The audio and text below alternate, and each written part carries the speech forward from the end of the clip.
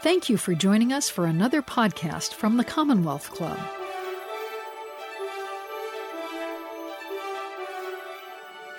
Welcome to the Commonwealth Club. I'm George Hammond, chair of the Humanities Forum, which organized today's event. I'd like to welcome our online audiences, and I'd also like to welcome those of you who watch it later on our YouTube channel or Facebook. It's my great pleasure to welcome Tyler Stovall back to the Commonwealth Club. He's an old friend. He's out in New York now, so coming directly from New York. But lots and lots of people here in the Bay Area know Tyler, and your friends at the University of California and at Commonwealth Club and at Humanities West all wanted to say hi to you, and thanks a lot for joining us virtually this time. Thank you. So first of all, how did you, obviously the timing on the book is great, but you must have started it more than, a month ago. So when did you get started on this history? Because it's very timely. Well, thank you. First of all, thank you for welcoming me back to the Commonwealth Club and to the Bay Area. It's really nice to be here, even if it is virtual. But then what isn't virtual these days? So it's great to be here. Well, you raise an interesting question, because the thing about the book, it starts with a story that was one of the major reasons why I wrote the book. It starts with the issue of the U.S. Capitol building and the fact that it was built in part by slaves. And I wrestle with the whole idea of how you would have a building that has so come to symbolize freedom that it was often known as the Temple of Liberty, and yet it was built in part by slave labor.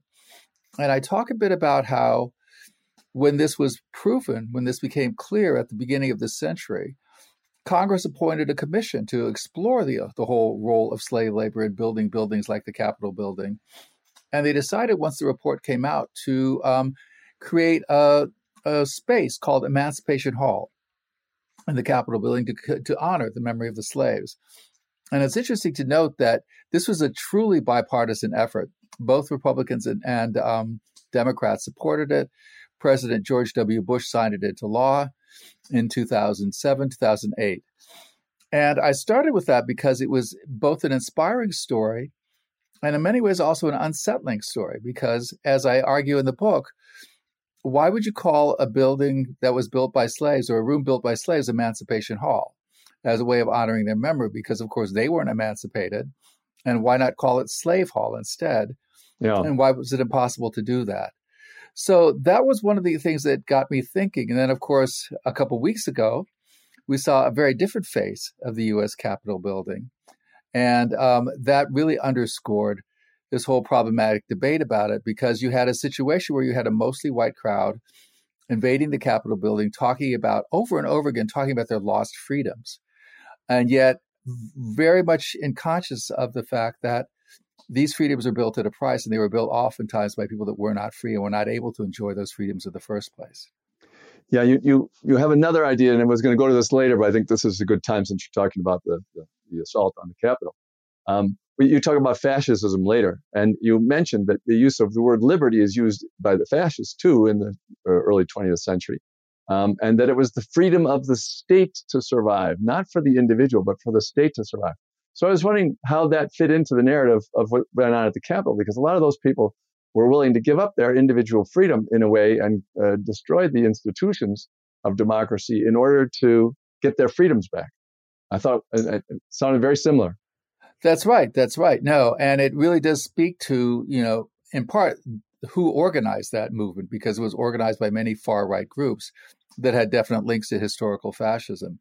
But yeah, you get all of these paradoxes. So, for example, the fact that people said that they were there because they wanted to specifically protect their freedom to vote, protect their rights to have their votes counted because they felt that they weren't counted. This tended to ignore the fact that they were doing this at the behest of a Republican Party that had been engaged in voter suppression for years, and including especially this past year. And so when they were talking about the freedom to have one's vote counted, they were really talking about a kind of white freedom, because they were concerned about the freedom of whites to have their votes counted and not those of anybody else. But yeah, it's also paradoxical that you would have people who were in many ways very individualistic, nonetheless talking about the freedom to protect a certain characteristic of the state, a certain character of the state that would benefit them. Yeah, you bring up these paradoxes a lot, and I want to let the readers know that by the end of the book, you're still hopeful. Before we go through all these depressing details, but one of the paradoxes of this reminds me of how people are all afraid. I mean, Hollywood makes these movies of the aliens coming and turning the human race into food, right? And the reason it's so scary, I think, for people is because we turn other races into food. And it's so the paradox is there in everything. I somehow think that the paradox is why we have those fears, because we feel unsettled by the distinction between what we want for others. The same kind of distinction that allows us to have the eagle as our animal. And people admire the lions and tigers and eagles and Bonnie and Clyde. They're like top predators. That's what people, sharks. Yeah, it's what people admire because they feel the paradox of not being able to do their will the way they want to. So we have this paradox, but in the midst of all this paradox, there is some movement in a positive direction. But we let's go back and talk about it. One of the things you started around the Enlightenment. A different historian that I had on here about 6 months ago pointed out something that I found interesting, which was around the time of the last plague. Since we were in the middle of this plague, around the time of the last big plagues in the 1500s, there were 4 big empires. 3 of them were Muslim empires: Ottoman Empire, the one out of Persia, and then the Mughal Empire in India, and then the Ming Empire, not Muslim but Chinese. None of them were white empires. And he made the point that Europe was kind of a mess and impoverished at the time, and so at the time of that plague, everybody fell back, and the rich, enlightened sort of empires, civilizations, they just tried to keep the status quo the way it was. They became conservative, whereas the Europeans had nothing to lose, and they went off all over the world, and this created, well, the age of discovery. It created the Industrial Revolution, and maybe that gave the white people an idea that they were on top, with sort of a false optimism about how superior they were, when actually it was just that they were they were in the right place at the right time, being impoverished. Mm-hmm. Well, inconsequential. It's like the story of the great Chinese fleet that sailed in the 17th century to Africa. And, they could still find little pieces of Chinese porcelain on the shores of places like Zanzibar. But they turned around because they just felt there was nothing better than what they had in China. So why go anywhere else, right? Right. And that was not the situation in Europe, right? That they felt that they really needed things from outside European home territories. And so their explorations were in many ways explorations based on need and even inadequacy, as opposed to the kind of self-sufficiency that the Ming and the Qing empires represented in China. Yeah, and it would be helpful, I think, for white Europeans to remember that. So, and in terms of what happened next, yes, there was great success and so on. You have a lot of other ideas we got to get to. I love your idea about how the colonization followed the end of slavery. But let's go back to the beginning. And one of the things I really liked about what you did was that you compared France and the United States. I know that French history is one of your specialties. So we can start around the Enlightenment, and which is how you started. And I'm really curious. One of the things that you mentioned is that the Enlightenment sort of gave rise to the idea of racism, even though that was sort of gave rise to liberty, but also gave rise to slavery was at its height, and this white racism. Do you think that Enlightenment led to that, or was a reaction to it? Was it to try to be more reasonable what was going on, or was it actually they're combined as one? I mean, I think it's a bit of both. And if you look at the origins of the Enlightenment follows on the heels of the scientific revolution in the 16th and 17th centuries. And what initially inspired Enlightenment thinkers was the idea that they were going to apply scientific reasoning not to the natural world, which is what the scientists had done in the 16th and 17th centuries, but to the study of humanity. And approach it from scientific principles. One of the things that meant was a desire to categorize humans into different groups and to explain why those differences came to exist and how they manifested themselves. And so you get all these ideas of hierarchies of peoples, which become hierarchies of races. And those ideas of hierarchies integrate the idea of different qualities and ultimately inferiority and superiority into how we look at human beings. And it's interesting because many European Enlightenment philosophers did not necessarily see their engagement in racial thinking as an engagement in racism. Not at all. They saw it as simply, looking at the objective facts of how different groups of people had manifested themselves over time, how they had made achievements, what were their skills, what were their strengths, and what were their weaknesses. But what you get out of it, and this becomes especially prominent, really more in the 19th century, was this idea of racial superiority and inferiority. Now, to approach your question, which I think is an excellent one, sort of the chicken or the egg question, George, this is happening at the same time that the world, at least the Western world, is really being shaped around race. It's the period of the great growth of the slave trade. And one of the things I look at is that the beginnings of the real height of the slave trade come right after the heels of the decline of challenges to what I've called white freedom, like piracy, for example, which, in many ways represented a rejection of this idea of sort of straight-laced or sort of institutionalized freedom in favor of what people did what they wanted to do. I mean, one of the anecdotes I use in the book, I pose the question about one of the great symbols of American freedom is our jury system. And yet I ask, and I want people to be honest in their answer, when do you feel more free, when you're serving on a jury or when you get out of jury duty, right? Right. So two different ideas of freedom, in effect. And the fact that this idea of sort of institutionalized freedom also becomes racialized into what I've called white freedom is really a product of historical evolution that starts with the Enlightenment, but really starts to become very pronounced certainly by the 19th century. Well, it's interesting how influential Darwin's idea and Hegel's idea about that everything led to us. Mm-hmm, mm-hmm. I mean, right. It's like the entire process of the last couple billion years has all been waiting to get to us. It's a little narcissistic, but which begs the question: what happens after us? Right. Right. Exactly. but that was part of the ideas among the intellectual world, which increased this idea that, and as you point out about Rudyard Kipling, by the end of that century, that it's the white man's burden to help everybody else get to be like we are. Mm-hmm. That's right. And it is seen as the French call it the civilizing mission, that France was a country that was going to bring civilization to the peoples of its colonies, and rejects the idea that they already had their own civilizations that they were quite happy with, but they had to learn from the French, or they had to learn from Europeans, right? Yeah. Well, they weren't speaking French, so how could they possibly be happy? There you go. There you have it, right? I feel for the French, and you must too, being a historian of them. I met a woman down in Biarritz, France, one time, and she was an older aristocrat, and I was only in my 20s, and she was telling me, a bunch of stuff, and then she said, but the thing that infuriated her the most about world history was that the French only missed having the world language by about 30 years. Oh, that their language was on the way to being the world language, in the middle, after Napoleon and so on.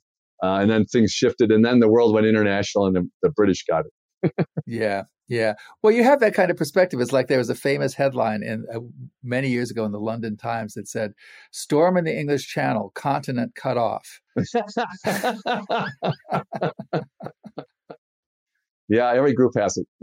Yeah, exactly. So let's go to the American colonies and the revolution. You cover that very well, and it's very interesting that all these people are faced with the pursuit of freedom and are a little bit freer at the same time that there's slavery. And what a lot of people don't remember, unless they've really studied it, is that there was slavery in all the colonies. That's right. It wasn't just the southern colonies. It was more in the South, but there was still slavery in all the colonies. So why don't you talk a little bit about that paradox? Sure. Well, let me start off by talking about how I've intervened in what's a big current debate about the American Revolution. And in many ways, it was sparked by the New York Times' 1619 Project a couple years ago. And the debate is, everybody knows, there's always been a lot of attention to the role of slavery in the American colonies in the American Revolution. But more recently, some people have argued that, well, one of the reasons for the American Revolution was a desire to preserve slavery. Okay, so it was a revolution being fought for freedom, but also for slavery at the same time, or as some people put it, for the freedom to own slaves. And you get this, and you get the same discourse, the same idea in the Civil War on the side of the South. And if you look at the Civil War, it's really the South in 1861 that is talking more about freedom than the North is, right? Mm-hmm. Because they want their freedom to own property, in this case, human property. And so there's a couple of factors that enter into this paradox. There were signals in Britain in the 1770s that the British were perhaps considering the abolition of slavery. There was the famous Somerset case in the early 1770s, where a slave brought from the American colonies to Britain pleaded successfully for his freedom, which caused the judge to basically strike down the idea of slavery in Britain, if not necessarily the British Empire. So it was certainly not definitive, but nonetheless, there were many Southerners that looked at that and thought, maybe our association with Britain might cause problems in terms of our ability to own slaves. And then there was, when the war starts, or at the very beginning of the war, a British official, Lord Dunmore, actually issues a call for slaves to revolt, or at least for calls for slaves to be freed, and in effect that is a call for a slave revolt. And that's why you have in the Declaration of Independence, one of the accusations against the British monarch is that, quote, he has excited domestic insurrections amongst us. What domestic insurrections refers to is slave revolts. And in actual fact, a lot of slaves fled for their freedom during the Revolutionary War, including George Washington's own slaves. They mostly deserted his plantation and headed towards British lines. Number of slaves fought for the British and ended up ultimately in Canada as a result. And there were also slaves that fought for the United States. So it becomes a very complex question because for many slaves, the war represented an opportunity for liberation. And for many of them, they saw that liberation coming at the hands of the British against the people that owned them. Now, it's also important to emphasize that this was a huge debate among the colonists, and that one of the results of the American Revolution is slavery largely ceases to exist in the North. Most northern states abolished slavery as a result of just trying to deal with this contradiction. But of course, it remains in the South. And thanks to the invention and the expansion of the cotton economy in the early 19th century, becomes ever more powerful than it ever was. So you do have, for whatever reasons the colonists revolted, the fact remains that basically the nation they founded was a republic based in slavery, a slave republic, which is in many ways a contradiction in terms, and yet that's what the United States was. Yeah, you also, first, it's a very interesting idea that Lord Dunmore, his statement was the first Emancipation Proclamation, and actually much, So one question I had is, and I know that historians don't like these what ifs, but but if there had been no American Revolution and no French Revolution, and so we're talking about the paradox between liberty and racism.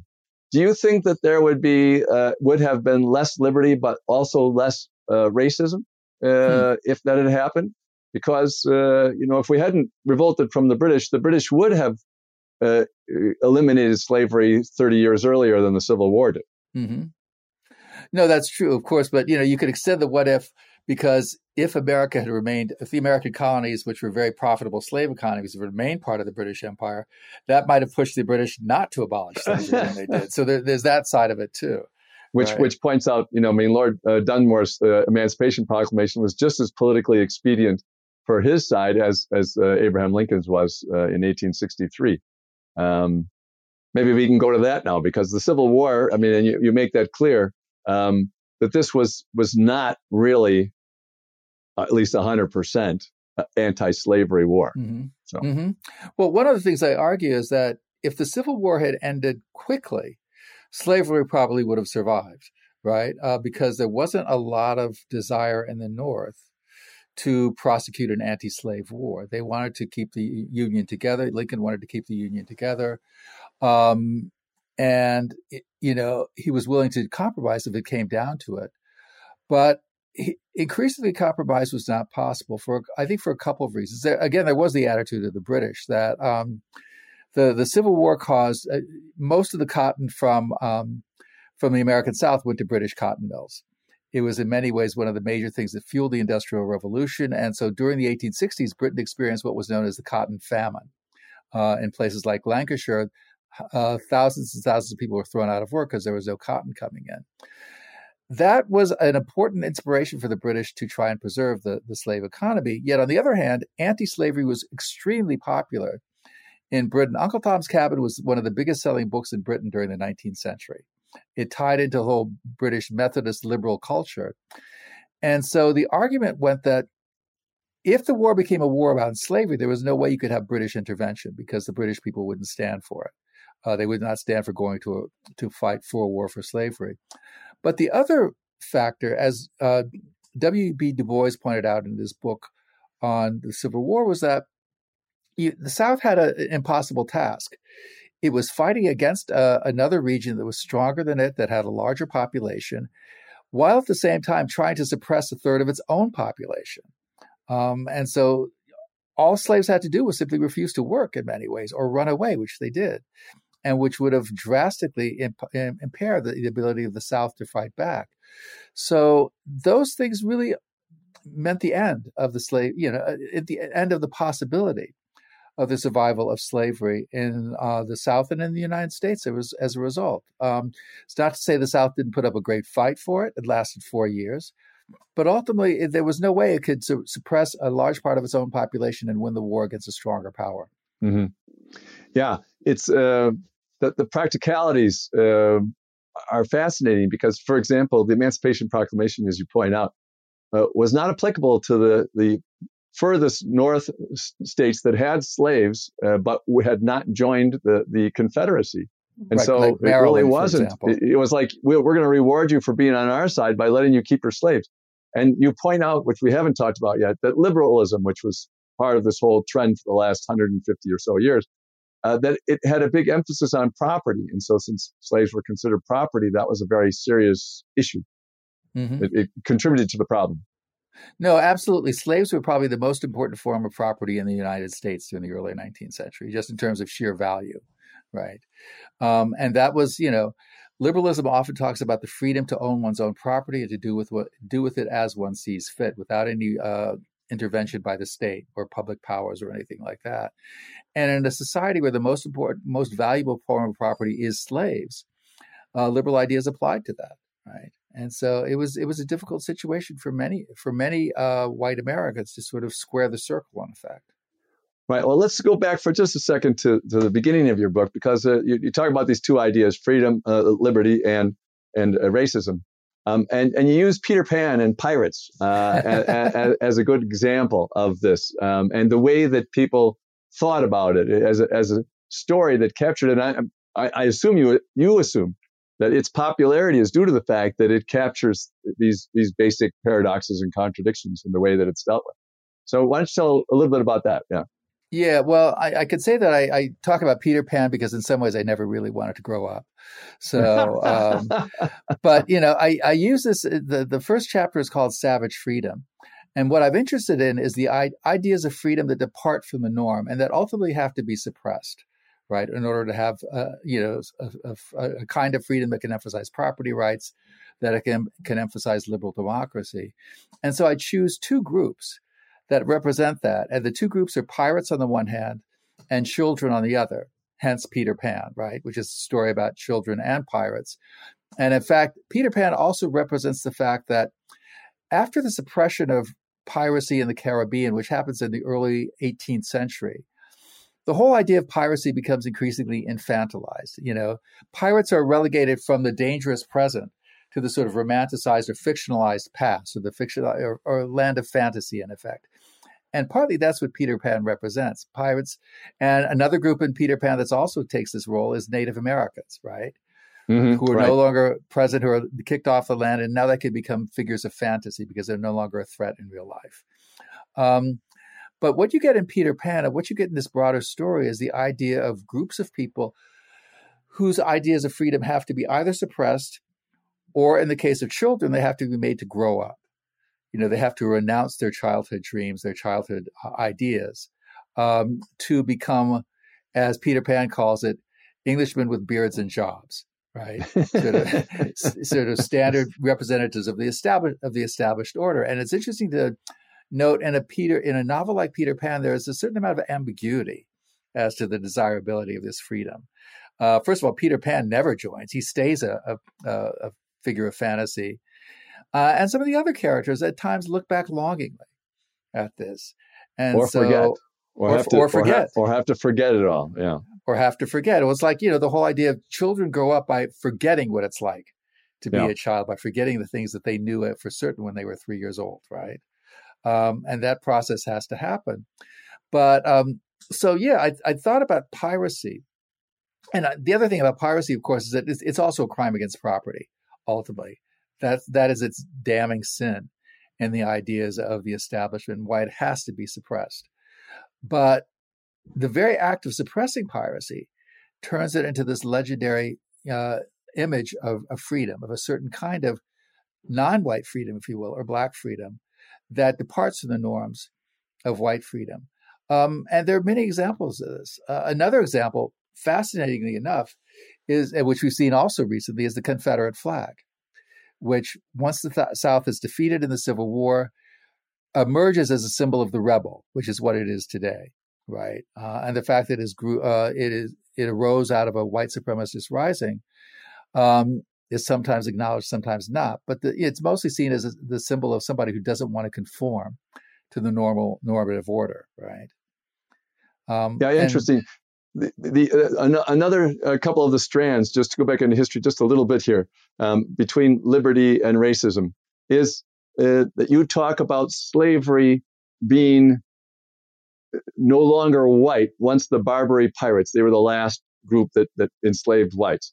And so that happened around the same time. And you also discussed the fact that in the colonies, there are different forms of indentured servitude and so on, which were not based on race, but eventually became racial, so that there's a confluence of a diminishment of white slavery in the world and a more focus in America on African American slavery.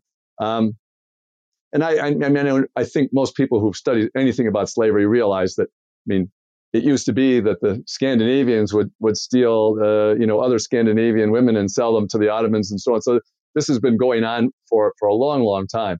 But historically, it turns out as with American timing to have coalesced into a racial issue.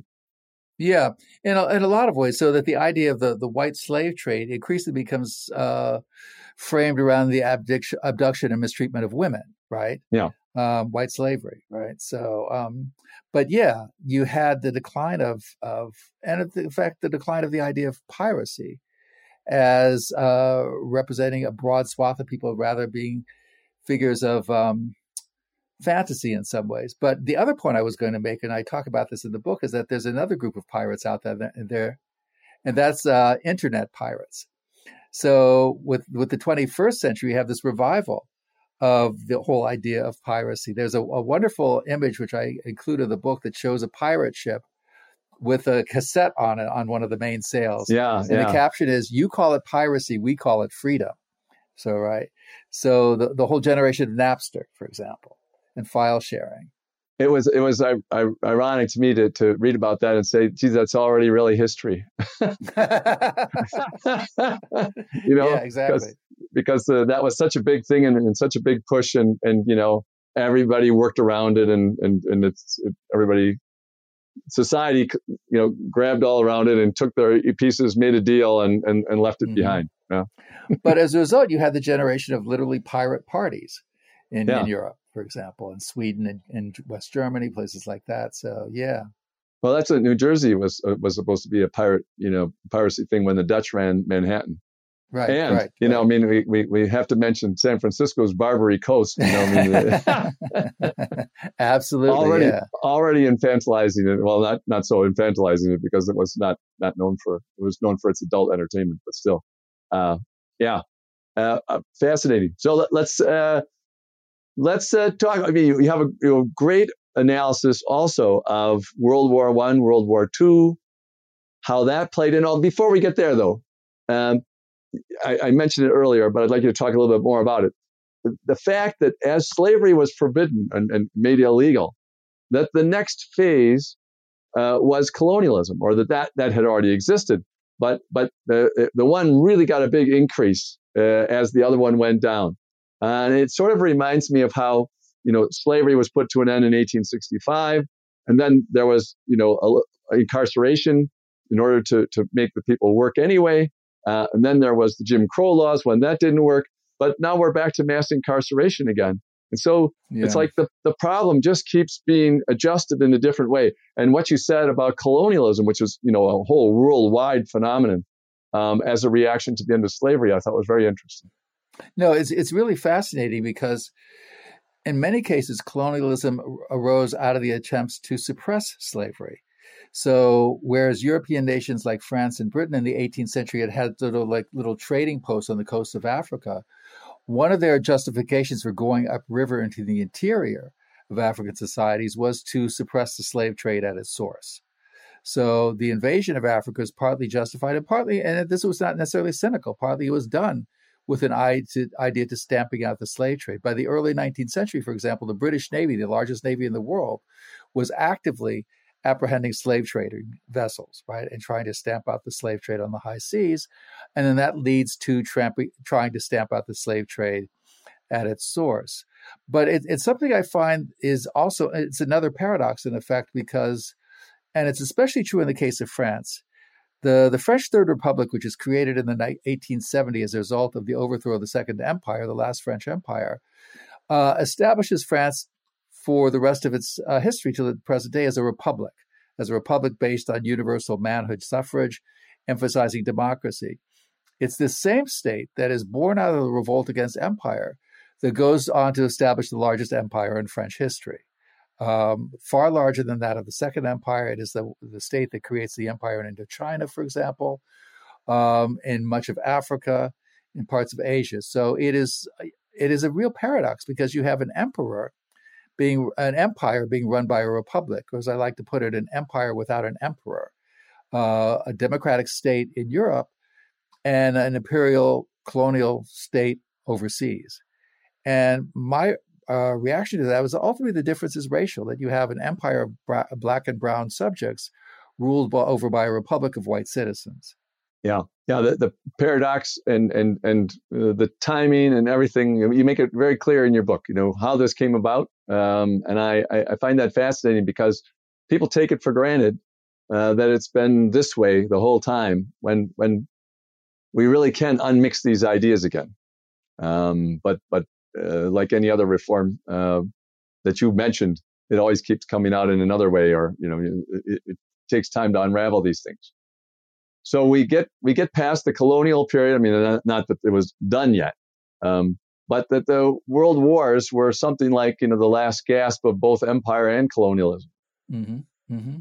Yeah, no, I mean, World War I especially, and I've written a lot about World War I. It's a real seminal conflict. My grandfather was also a soldier in World War I, so he talked about it when I was little. But it's a war that sees itself as creating freedom for peoples throughout the world. That the war ends up with the first truly worldwide peace conference in human history, the Peace of Paris, and that ends up signing the Treaty of Versailles in 1919. And one of the dominant figures is the American president, Woodrow Wilson, who was the one who's arguing for freedom and for independence of nations. He's the one that organizes the recasting of the former empires of Russia and Austria-Hungary and Germany into independent states like Poland and Yugoslavia and Czechoslovakia. And he very much embraces this idea. Woodrow Wilson was also a Southerner from an originally slave-owning family. and somebody who had his own racial practices. In the United States, he largely engineered the sort of segregation of the federal bureaucracy in Washington, D.C. But he also helps to create a world where, again, there's a real racial dividing line between those who are free and those who are not. On the one hand, you have the European empires being broken up and turned into independent states. The Asian and African empires, on the other hand, are not only let stand, but in many ways reinforced. So the British and the French come out of the war with more colonies in Asia and Africa than they had before the war. And it really reinforces this idea that basically freedom is for white people. And liberal democracy and independence, those are for white states and white nations and not for peoples of color. Yeah, and you cast World War II as being the definitive, war that then made it clear that freedom might be for everybody. Mm-hmm. That's right, because you have a tremendous mobilization of many different types of people of color throughout the world. One example, for example, is Indochina or Vietnam, where the movement led by Ho Chi Minh, the famous Ho Chi Minh, is a movement for national independence against both the Japanese who were occupying Indochina during the Second World War, but also against the French. I mean, Ho Chi Minh and his allies had no illusions that they had to fight on both fronts. And of course, as soon as the Japanese are defeated, they go onto a war footing with the French to try and achieve their own independence. Another example is the campaign in the United States. It was called the Double V campaign, launched by African Americans. That in many ways was a sort of predecessor to the civil rights movement, because people argued that, yes, we should fight for victory overseas, but we should also fight for victory at home at the same time. And the two struggles are indistinguishable, and we have to engage in both. And there were even like double V hairstyles that became popular in the 1940s because it was truly a popular movement. And so I focus on that era because you really have this worldwide sort of challenge to the whole idea of white freedom and the idea both in the empires and in the United States that freedom was to be for everybody because everybody was fighting to be free.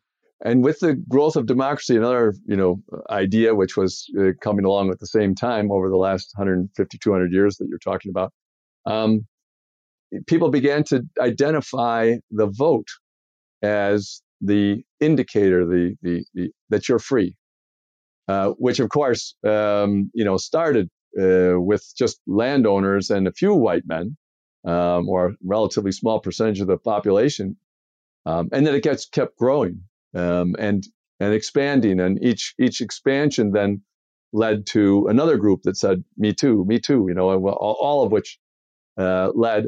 Which you talk about the Statue of Liberty for a long time in your book, which is very interesting because you mentioned it's also ironic and a paradox that it's a woman statue and they didn't have any right to vote themselves. Right. So why don't you talk about the coexistence of these other paradoxes? It's interesting because it's like anything that progresses or changes over time. People just don't see the whole picture. They see a little bit of it here, a little bit now I need something. So, yeah. Well, let me say a couple of things first. I mean, talk about the whole issue of gender and voting rights because that's the great dividing line in the modern world. The fact that, for example, to take a country like Britain, over the course of the 19th century, gradually more and more groups of men were allowed to vote. But it wasn't really until 1919, when women are granted the vote, that you have this idea that ultimately all adults should have this right. This just be part of being a mature citizen. And even then, actually, when women are granted the right to vote, this becomes an issue for the suffragette movement, for the Pankhurst family in particular. It's only women of property that are granted the right to vote. It's not till the end of the 1920s that all women are granted this right. In France, it's not until 1946, the aftermath of the Second World War, that women finally win the vote, literally a century after universal manhood suffrage had been passed. So that's one example at the most extreme of how the right to vote really speaks to the right to be free, right? For many women, they could also not own property in their own names if they were married, for example. In the 19th century, they lacked other freedoms as well. But yeah, to move on to the Statue of Liberty, one of the points I try to make about the Statue of Liberty is, as I call it, the white woman on a pedestal, which is that she symbolizes liberty, yet she's also unmoving. She's sort of hemmed in. She is, in some ways, both symbolizing power and powerlessness at the same time. And one of the ways you can see this is by comparing the image of the Statue of Liberty with a famous French painting, Liberty Leading the People by Eugène Delacroix, which shows also a woman as a figure of liberty. But in Delacroix's painting, the woman is armed. She's leading an army. She's very much in motion. She's very dynamic and very powerful. So she's not, and she's also bare-breasted. She's not this chaste figure that you find on the top of the Statue of Liberty. So, yeah, and you also talk about how the torch that she carries is different than a bottle of gasoline that's used to ignite, right? A revolution. Yeah, well, people said it was a torch and not a flame, right? But you also had this during the Parisian uprising in 1871, known as the Paris Commune. You had this image of women that were supposedly running around the city, setting it on fire, female fire bombers, right? They didn't exist as far as anybody can tell, but nonetheless, it was a powerful stereotype. And if you look at pictures they were called the pétroleuses, right? The female fire bombers. If you look at pictures of them, they bear an uncanny resemblance both to Eugène Delacroix's painting, but also to the Statue of Liberty, this woman holding a flame. So, but the idea is that the Statue of Liberty, the flame has to be domesticated. It's to illuminate, not to destroy, right? And on the other hand, she's holding a book, which presumably she can read the book by the light of the flame, right? Right. So, yeah. Well, there's one of the best arguments that you have for that idea that freedom was defined only as white was that earlier in the century, around the 1800s, that when the expansion of the vote went out to more and more white men, it was taken away from women with property. And so people lost the right to vote as it expanded out in the direction of white males. Mm-hmm. No, absolutely. And the other thing about that was that during the early 19th centuries, the vote is being gradually expanded for white men. It's being restricted for black men. So that, for example, by the 1830s, only the New England states allowed freed African-American men to vote. Not a single state that was admitted to the Union after like 1810 granted the right to vote to African-American men. So you have even sort the free of two ones. Different. Yeah, even the free ones. Even right. the free ones, yeah. So you have this. Was there any backup? Was there any state that had say free black men that had property could vote, and then they took it away? I know that was done to women. Do you know of any experiences of the other one? I'm not sure, but I think there were a few states in the North that gradually restricted the suffrage for African American men, or abolished it basically. So you had this parallel evolution towards more freedom for white men, freedom to vote, and less freedom for men of color and others. In the West, for example, it was Latinos, for example, were at times they were seen as white, at times they were seen as not. But their ability to vote was definitely challenged, as was that of Native Americans. So it's one phenomenon I like to call the white to vote, because in effect that's what it became by the middle of the 18th century, by the 19th century. By the middle of the 19th century, by the 1850s, basically all white men in America could vote, right? There was no property qualifications anymore, but the franchise was still very, very restricted for other groups and non-existent for women. There was a scene in Huckleberry Finn by Mark Twain where the drunk and dissolute father of Huckleberry Finn complains that a preacher, a well-spoken preacher who's a mulatto, gets to vote in Illinois, but he's not going to vote anymore if that's allowed. That right, right. Yeah, and obviously the irony of the situation was the intent of the story. Mm-hmm. No, absolutely, but that was true in a lot of ways, right? People had this idea that the right to vote was associated among men with white skin, right, and white privilege, basically. So let's come up closer to our current time. You focus on near the end about Martin Luther King and his drive, and the Civil Rights Act of '65 that granted the right to vote as a huge watershed of really post-World War II till 1965, that 20-year period, pushing to make freedom not just a white phenomenon, but universalize it. And then, of course, the backlash, came after it. But why don't you talk about how that came about? Because it was an interesting period of time and a confluence of several factors that allowed that to happen. Yeah, and what I enjoy doing in the book is talking about two parallel developments: the civil rights movement in the United States and the movement for decolonization in the European empires. So the other reason 1965 is so important is that by 1965, virtually all the European colonies had gained their independence in one way or another. The only European country that had any sort of formal colonies left was Portugal, which was the weakest, poorest country in Europe. And so that having empire at that point became a symbol of weakness rather than of strength, right?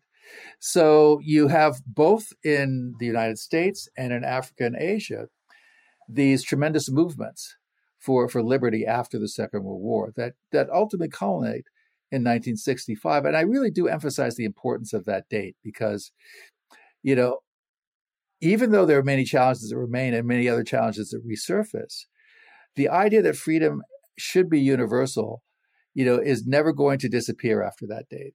It remains very much an idea of many people, if not most people, throughout the world. And so it's important to emphasize that, in spite of the fact that there is also this counter-reaction in both parts of the world that reasserts the idea of white freedom. Nonetheless, it is never going to be challenged. White freedom is never going to be unchallenged again. Let's put it that way. Yeah, I think that for people who are very pessimistic about the future, I think it's important for ideas to see the ideas and their progress, not going in a linear fashion, of course, but that there are big points that change everything.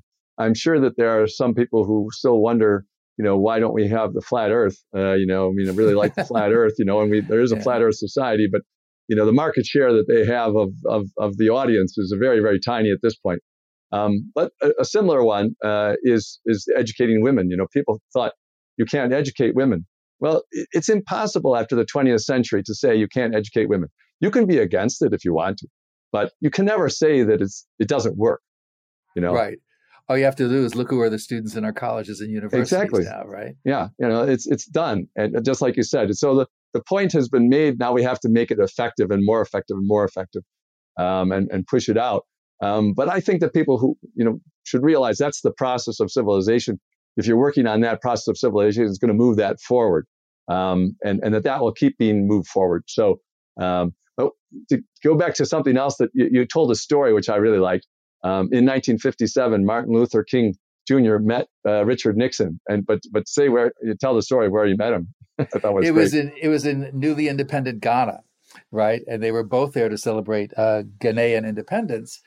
And of course, Richard Nixon is there as the vice president of the United States. And so he's talking with Martin Luther King, and Martin Luther King says, well, basically, you should come back and see how we do the same thing back in Georgia, right? Yeah.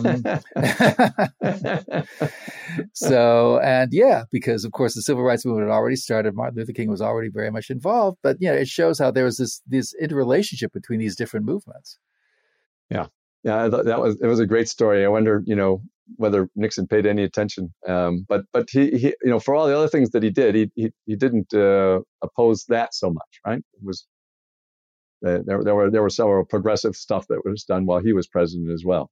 Later on. Absolutely, absolutely. So, and the civil rights movement was in many ways a gigantic popular movement, and not just among blacks. It really did represent a fundamental change in American society. And even though there have been movements against its legacy, very powerful ones, it still retains that. So, I mean, that is you asked earlier about me ending the book on a positive note. And this is sort of why. I mean, and in an interesting way, even the events of January 6th reinforced that for me, because this whole presumption of white privilege and white freedom was seen by most people in the country as beyond the pale, right? As sort of, good choice of words, insupportable, right? As wrong, basically, and as the work of an extreme element in American society that did not represent America as a whole. And fortunately was rather disorganized and not. That's one of the, as I say, that's one of the good things about anarchy is it's very hard to get it organized. Yes. It's like the light bulb joke about anarchists. How many anarchists does it take to screw in a light bulb? All of them, right? Well, the fundamental idea that you have when we go back, if we want to talk about some of these issues in detail, in terms of how it affects the 21st century.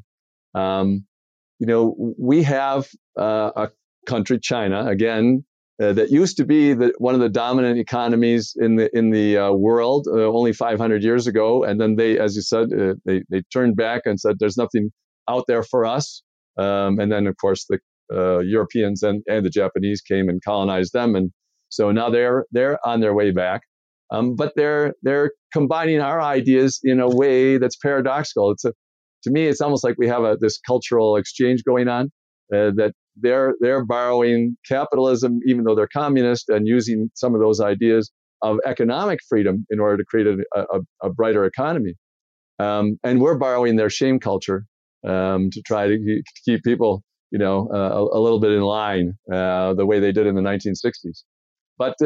But talk about the China and how you see it as a historian. That's not your specialty or anything, but I'm sure you've thought about it because I know you. And how they're moving, how they're progressing, and they're, again, paradoxically using this idea. And there's all kinds of people who say, well, now that they've used economic freedom, they have to have political freedom. But it doesn't always work like that. No, it doesn't. I mean, China was the sort of emergence of, sort of prosperous China was the great story of the 1990s in many ways. With the liberalization of land tenure and the ability to create businesses, they really unleashed the energy of the Chinese people and created this incredible economy that is still booming to this day. And yet at the same time, it remains an authoritarian state in a lot of ways. It does not have a certain kind of liberal freedom. And so that raises the question of the many different kinds of freedom. One of the classic examples in China is the one-child policy, which says that, you as a couple can only have one child, right? Which was very effective economically, and yet talk about a limitation on one's freedom, right? It's hard to get more invasive than that. So you have an invasive state that has created a certain kind of freedom based on prosperity for people at the sacrifice of other kinds of freedoms as well. And I guess the $64 question is, to what extent do the Chinese people accept this, buy into this, or will they one day reject it? Mm-hmm.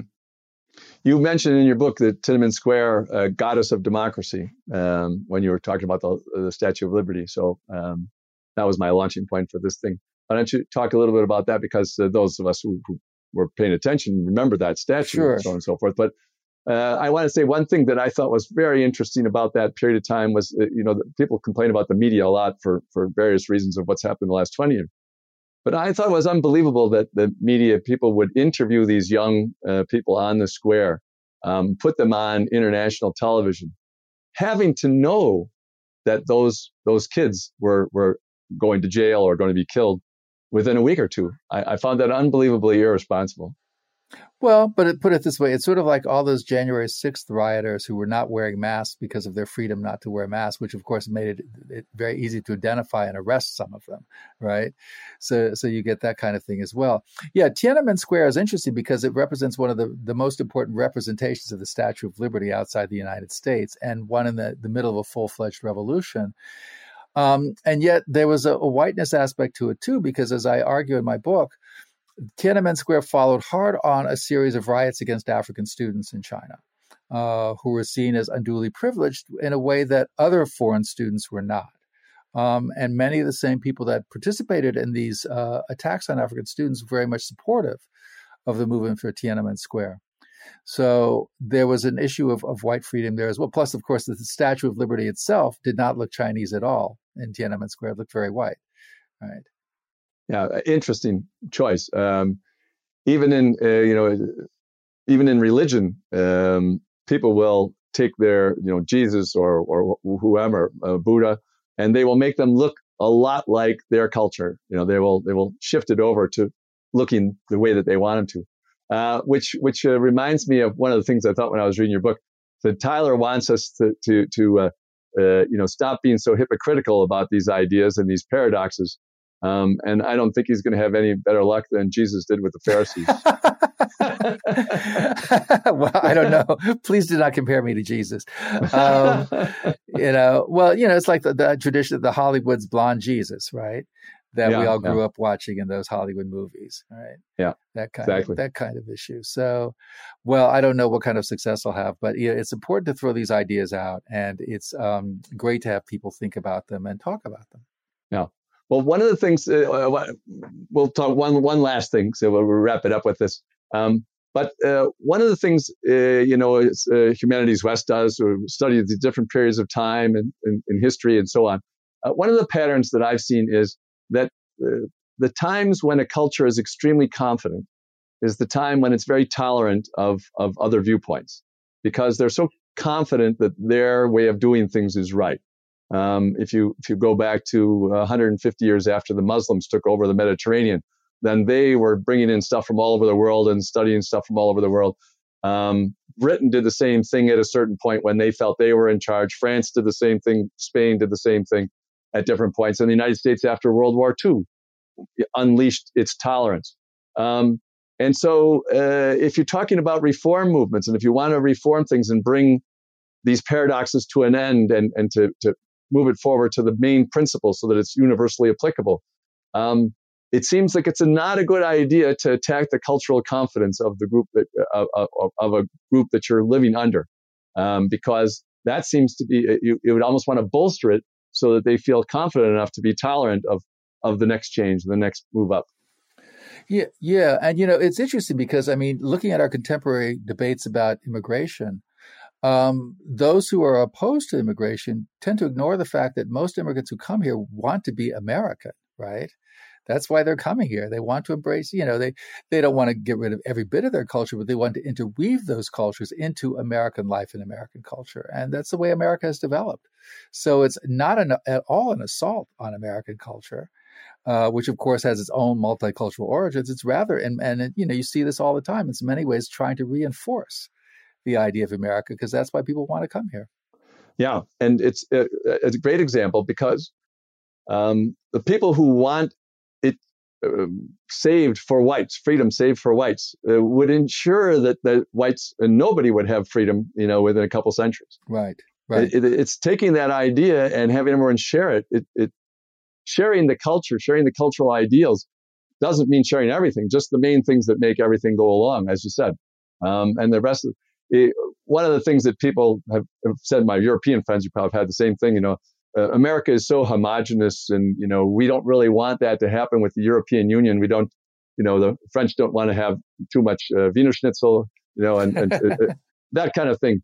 And I always say, what are you worried about? All you have to do is go to the United States, go to New Orleans and go to Chicago, and you'll see that for 200 years, they've been part of the same thing.